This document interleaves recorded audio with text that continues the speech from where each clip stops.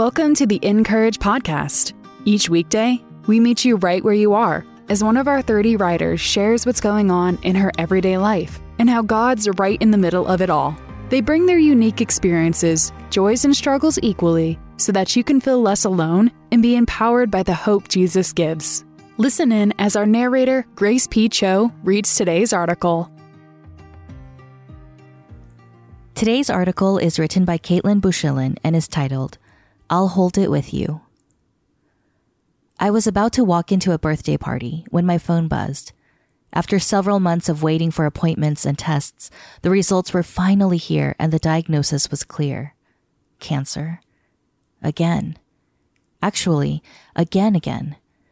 Cancer keeps weaving its way back into our family story, climbing into another chapter, leaving its fingerprints year after year.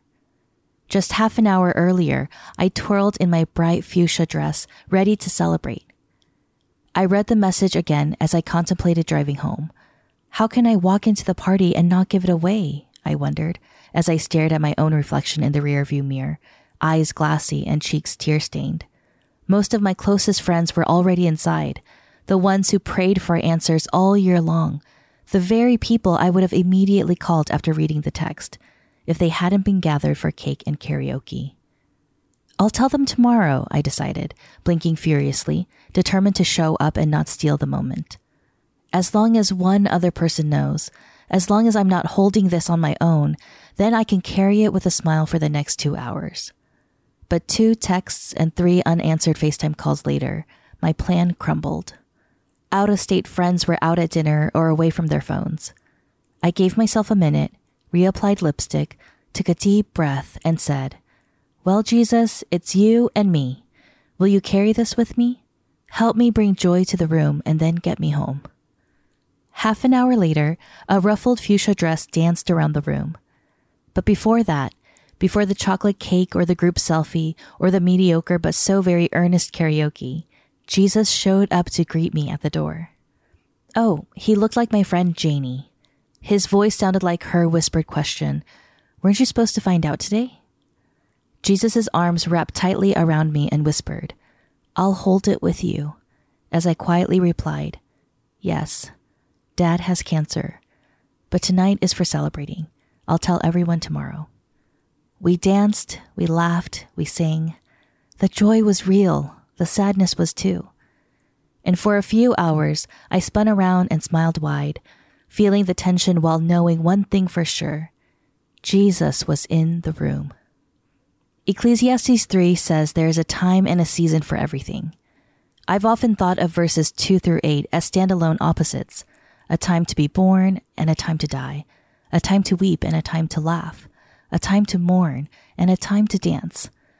But sometimes we find ourselves in a season that seems to hold everything.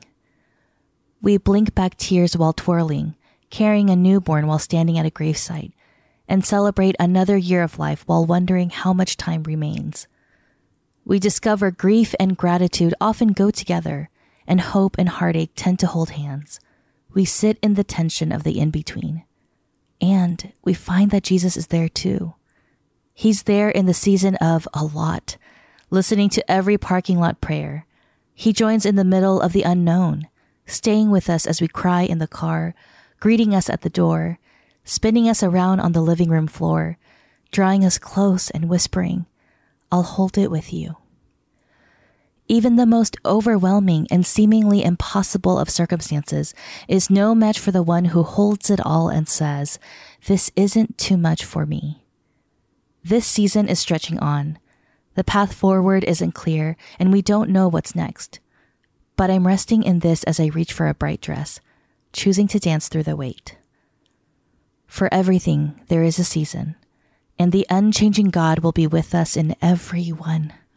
Our circumstances don't change his character, and although our right now might be a lot, his hands are not too full. We have a God who doesn't tease, who sees the end from the beginning and has promised to bring us all the way home. No matter what tomorrow brings, he will carry us through. If today's post resonated and you'd like more encouragement from Kaitlyn, her book, Even If Not, Living, loving, and learning in the in-between will help you choose hope for tomorrow when today feels like a question mark. And to read more from our writers, visit encourage.me.